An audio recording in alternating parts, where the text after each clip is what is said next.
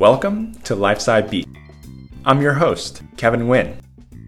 Today, I have the absolute pleasure of hosting our inaugural episode, where I'll be speaking with Jamil Beg. Jamil is a partner at 5AM Ventures, a leading venture capital firm focused on building next-generation life science companies. At 5AM, Jamil has led numerous investments across the life science space and has stepped into interim operating roles within 5AM portfolio companies as part of the 459 initiative. Prior to 5AM, Jamil was a senior director at Sage Therapeutics, where he was instrumental in building the company through his leadership across a variety of functions, from business development and corporate strategy to medical affairs and commercialization. Jamil earned his bachelor's in bioengineering and master's of biotechnology degrees from the University of Pennsylvania and his MBA in healthcare management and entrepreneurial management from the Wharton School. I'm so incredibly excited to invite you into our conversation. So please join me and Jamil Beg on Lifeside Beat. Jamil, welcome to Lifeside Beat. It's such a pleasure to have you on today. Thanks for having me, Kevin. Absolutely. So to kick things off, here at Lifeside Beat, we like to get personal. So can you start by telling us, where did you grow up and what did you want to be when you grew up? Sure, absolutely. So I grew up in the Philadelphia area. Both my parents emigrated to the U.S. when they were pretty young, and they met in school here in the Philadelphia area. And as probably many children of immigrants can relate to, my career options were doctor, engineer, or lawyer. And so I really always just gravitated more towards that kind of engineer phenotype, product design. I liked thinking about taking technologies and kind of solving a problem, creating a product. And I remember a couple different instances growing up of taking things apart, whether it was my dad's SLR camera or other things, the lawnmower here, there, to really just get to the nuts and bolts of how things worked. And then in high school, gravitated towards chemistry and biology and applied to the chemical engineering program at Penn. I was relatively short-lived in the chemical engineering program and switched over to bioengineering, which just was this super exciting, sexy field that I'll say even the bioengineers didn't really exactly know what it was at that time. And it was everything from cellular engineering, gene therapy, biologic manufacturing, but it was also electrical engineering, artificial eyes, or mechanically engineering prosthetics and implants. There's really a little bit of everything. And then took a class in my junior year called Engineering Entrepreneurship, which was really about taking a technology, creating a product that solves an unmet need. And then you think about the competition and how to develop that product and really gained exposure to how do you finance a company? What's a startup? What are venture capitalists? And really that was the first exposure that I had to the biotech business model and venture capital model. And so I came out of that course saying, I want to be a venture capitalist. Really, at the end, not knowing exactly what that meant, but having a good idea, at least at the start. Mm-hmm. Well, that sounds exactly like the type of work you do now as a partner at 5AM. But before we get there, I want to spend time on the beginnings of your career. So can you share with us your career journey and the inflection points you faced along the way? Absolutely. Kind of where to start. So I studied bioengineering as an undergraduate, effectively sub-matriculated into the Master of Biotechnology degree at Penn as well, and then came out of that degree feeling like I had a solid understanding of the science and molecular biology and kind of the high level phase 1, phase 2, phase 3 clinical trials. But I didn't really know kind of how the industry worked. And you really don't get that exposure until you're really in it. And a lot of friends and probably many folks have gone down this path of going into management consulting. And this was very specifically for the pharma biotech industry. And it was really a fantastic experience because I learned a lot about the industry, kind of who the key stakeholders are and were at the time, patients, payers, providers, and the other groups in between, how they think and how they make decisions. And understanding those dynamics just gave me a very solid core foundation of how the industry works across preclinical, clinical, commercial stages of a product and of a company. And then consulting was also great because it really builds a lot of business skills, presentation skills, primary, secondary research skills, data analysis. And as every consultant knows, you're working hard and you work hard and you learn fast as a result. And you're gaining a lot more exposure, I think, faster than potentially in other roles. I always knew in the back of my mind that I wanted to seek a role in venture capital. And I was very fortunate to be able to join a fund back then. And I'm now old enough to say back then, there weren't kind of pre-MBA roles at venture funds. And so there were very few. I basically got lucky. And I think that was an incredible experience to basically take what I learned in the consulting role and really widen the aperture. And so apply a lot of those due diligence skills that I learned while consulting to a much broader range of issues and topics for evaluating biotech startups. And so getting to look at not just the competitive dynamic or competitive landscape, the target product profile and the clinical trial designs or something like that, but also what's going to take to manufacture this product? What's the intellectual property look like? What's the financing strategy? Does the management team have all the core skills that they need? Or how would you need to enhance and build upon the management team to have a successful company? And so it was just a fantastic experience. And you're just kind of drinking from the fire hose the entire time, learning every single day. You're learning a lot, whether it's science, strategy, or people issues and topics. I remember interacting, engaging with patient advocacy, parents of patients who had been treated in our clinical trials. And it's just hugely motivating. And so I ended up actually deferring from Wharton for a year to work with two of our portfolio companies. And one was a neuroscience company, one was an oncology company. And they were really at the opposite ends of the spectrum of drug development. One was nearing registration of its first product and was thinking about the commercial launch, business development, the public markets. And the other was a preclinical biotech thinking about its first IND filing and going into a human study and thinking about what's the pipeline going to look like in the future.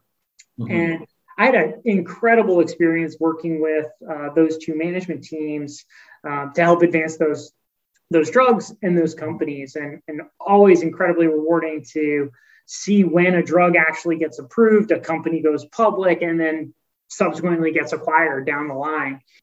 And then after a terrific year of working at those two startups and an amazing 3-month backpacking scuba diving trip through Turkey, Egypt, and Southeast Asia, was able to start at Wharton. Yeah. So it sounds like right out the gate after undergrad, you had the opportunity to work across, the healthcare continuum. Why not keep going? Why did you decide to stop there and come back to Penn to pursue your MBA? I think one of the things that was really driving me was learning about leadership and building organizations and building teams and leading teams. And that was, I think, a real differentiator for me as I thought about business schools, where Wharton just had so many great programs to foster that leadership development. And I kind of tried to soak up as many of those as I could while I was in school. And then, of course, wanted to build a phenomenal network of classmates, alumni, professors, and really gain access to opportunities that would otherwise, wouldn't have been accessible.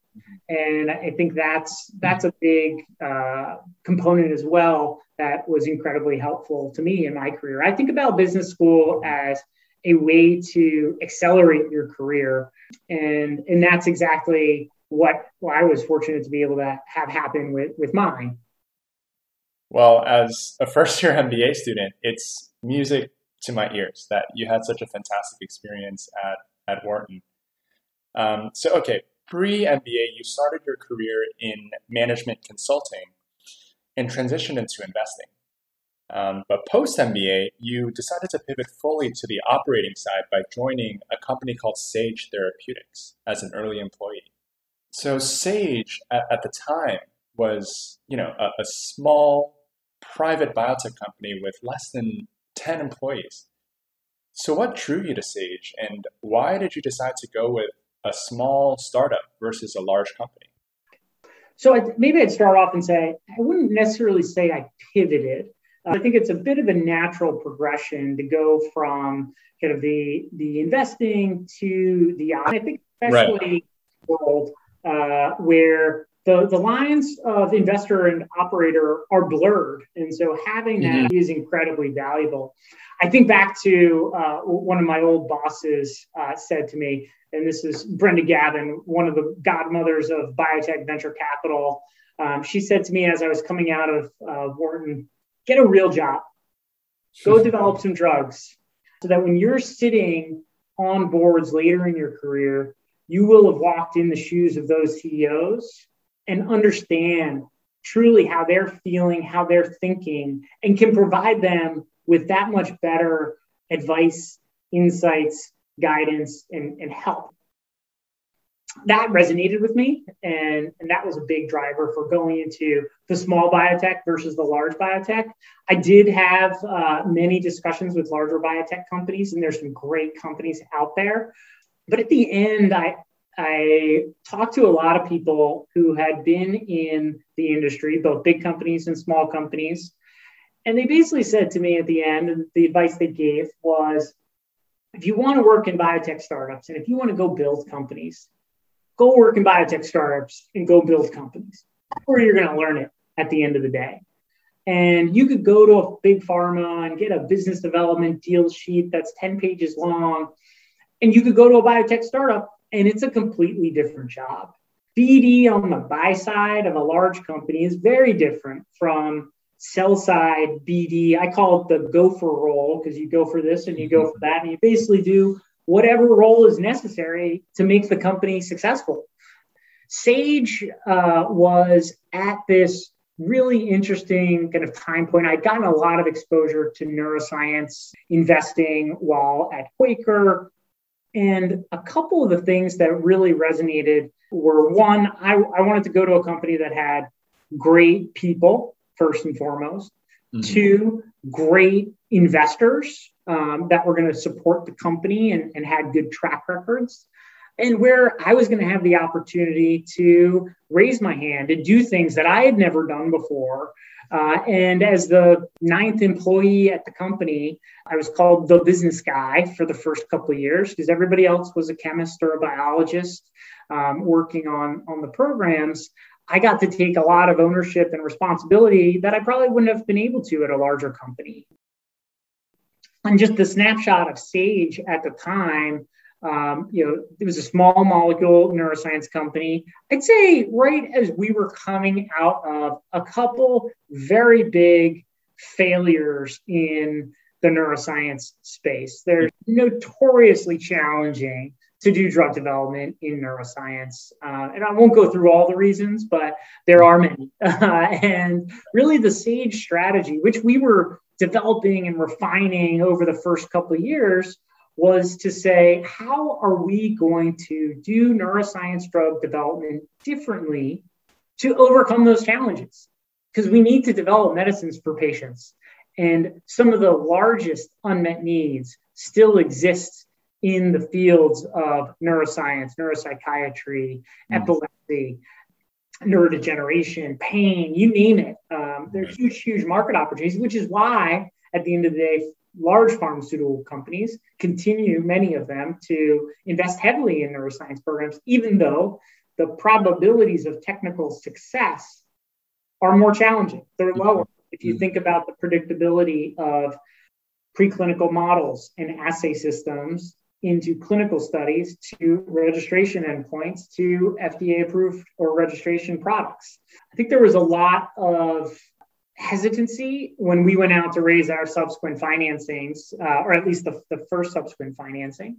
But then really, I think when people really started to get the strategy and see how we were different, we were able to really get the flywheel going and gain an incredible amount of momentum for the company and for the programs. And we went from a preclinical biotech treating one patient in a compassionate use setting to 3 registration studies across 2 different indications with the lead molecule within just a couple of years, which is an incredible story. We always refer to it as the rocket ship taking off, and it absolutely was during that time. It was a phenomenal period to grow with the company as well, where we went from less than 10 employees to 200 plus in just a couple of years. Mm-hmm.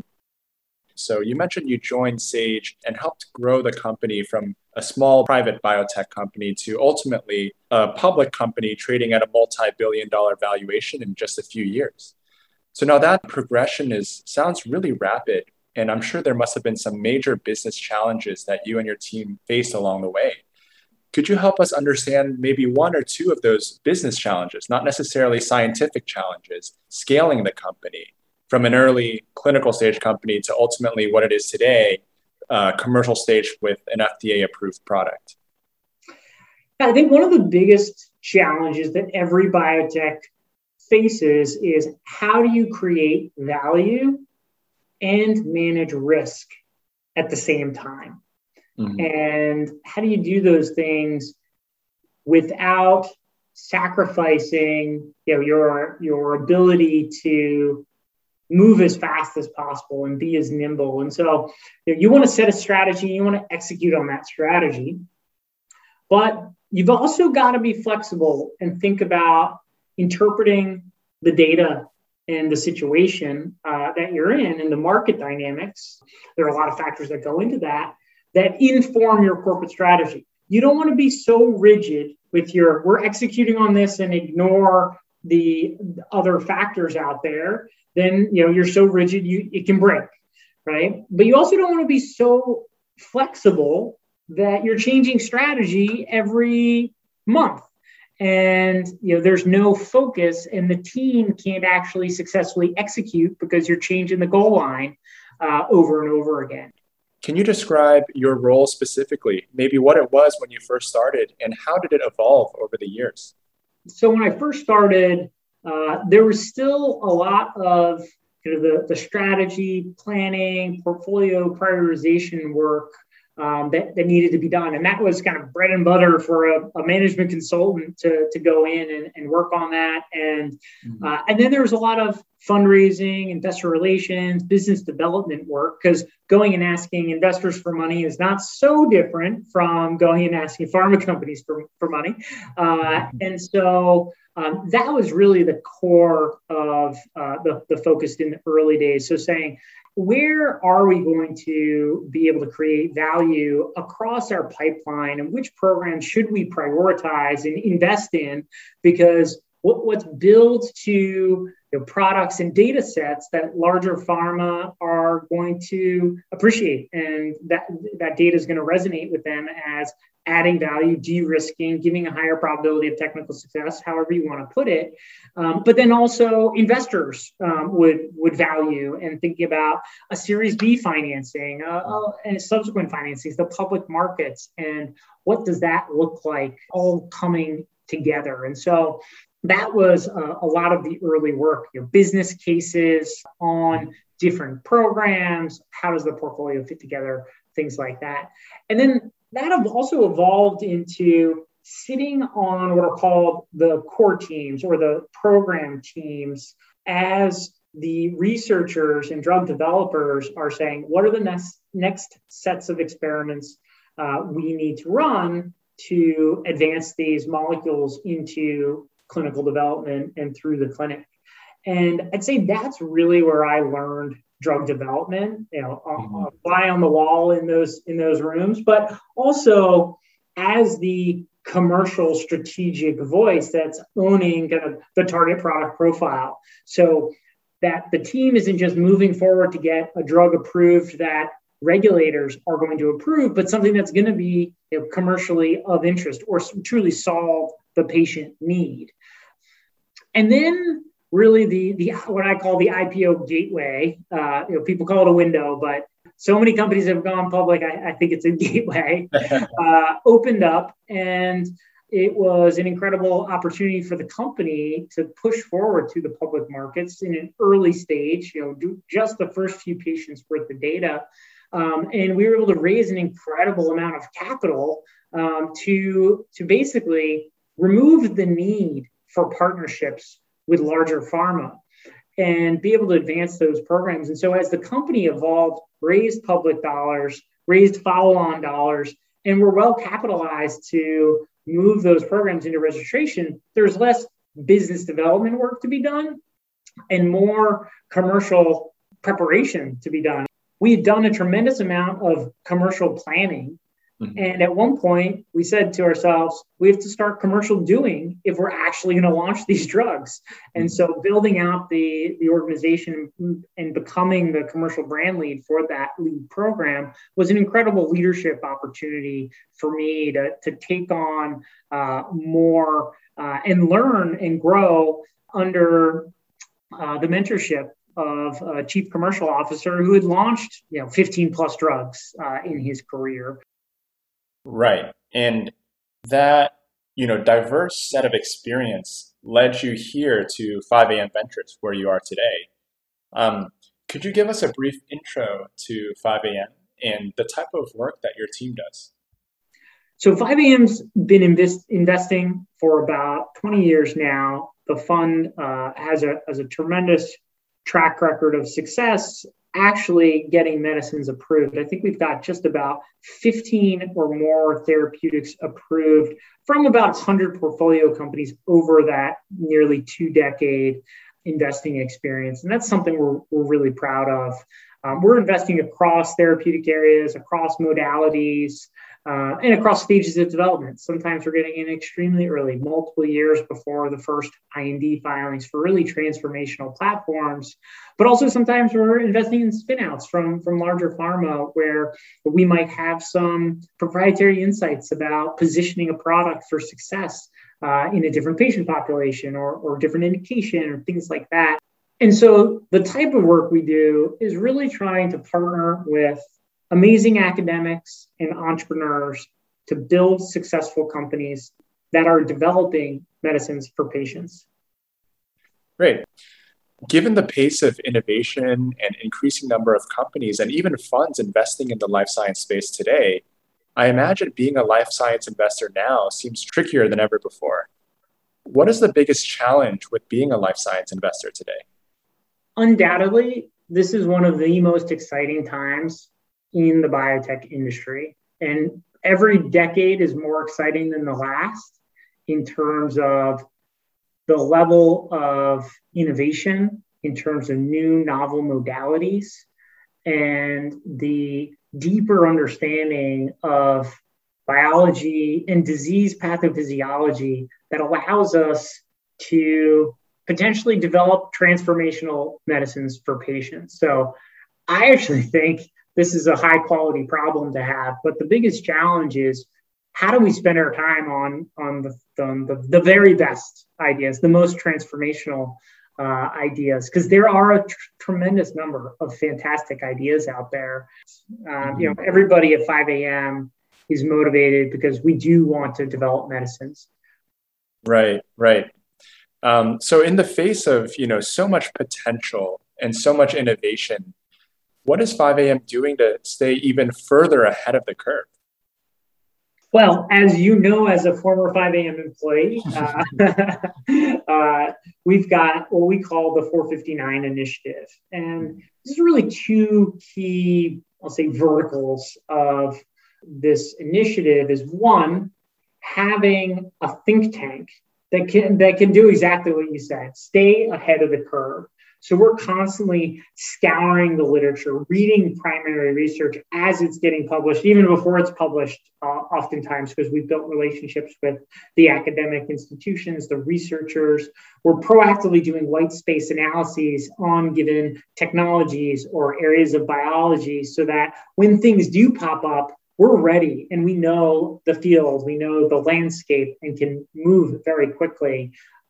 We're also constantly bringing in academics to a speaker series and journal clubs that we have. And we're talking about the science literally every single day in the halls, in the lunchroom, by the water cooler, because we love it and we're passionate about it. Absolutely. And as early stage investors, 5AM is not only involved as an investor in the company at this stage, but also board member and even interim CEO or CSO. So given how close you are to these companies and the management teams, what advice would you give to first-time or early career entrepreneurs? Yeah, it's actually one of the reasons why I joined 5AM was to be in that early bio-entrepreneurship type of role, to step in as an interim CEO, to write the business plan, license the technology, get it up and running, start building the team, and having that kind of close-knit dynamic with your fellow entrepreneurs saying, let's go launch a company and let's go do something big. And so the advice I would give to a first-time CEO would be dream big and go big with those aspirations. Right. So what emerging trends are you and the 5AM team seeing and are most excited about? Are there any new scientific breakthroughs that you're looking to spend more time in? Absolutely. Like I said, I think there's almost too many ideas out there for us to keep on top of. But overall, there have been such great advances in terms of approaches for gene therapy. I think we're making good steps, not quite there yet. I think there have been some early successes with the rare monogenic diseases to prove out the approach and the technology, or what I would call broadly genetic medicine. So there's gene therapies, there's cell therapies that have had genetic engineering. There are gene editing approaches out there. There are even ASOs, siRNAs out there. And our ability to actually make these into medicines is a huge, huge breakthrough. With recent approvals in the last 5-6 years of some of these first-in-class modalities, it's opened the floodgates to all these other opportunities. And I think the big step next is to really think about how can these be leveraged to treat a broader set of diseases and where the risk-reward profile makes sense. Because these are complex modalities and there are risks associated with them. And so, what are the right diseases where the benefit outweighs that risk? Finding and positioning those technologies into the right indications will be, I think, challenging, but also rewarding over the coming years. Thank you for sharing that. That's incredibly exciting. To wrap up here, the goal of our podcast, LifeSci Beat, is to inspire the next generation of business leaders in life science. So what message would you give to an early career, business-minded professional looking to build a career in life science? Yeah, that's a tough one, Kevin. I think first and foremost, you've got to love what you do. And really, people, to the best of their ability, following their passions will lead to, I think, long-term happiness at the end of the day. I imagine most people listening to this are type A, hardworking business school students or alumni, and you're going to work hard, and so you should enjoy it. I think the second, never stop learning. Always push yourself, challenge yourself, and seek new ways of thinking about things.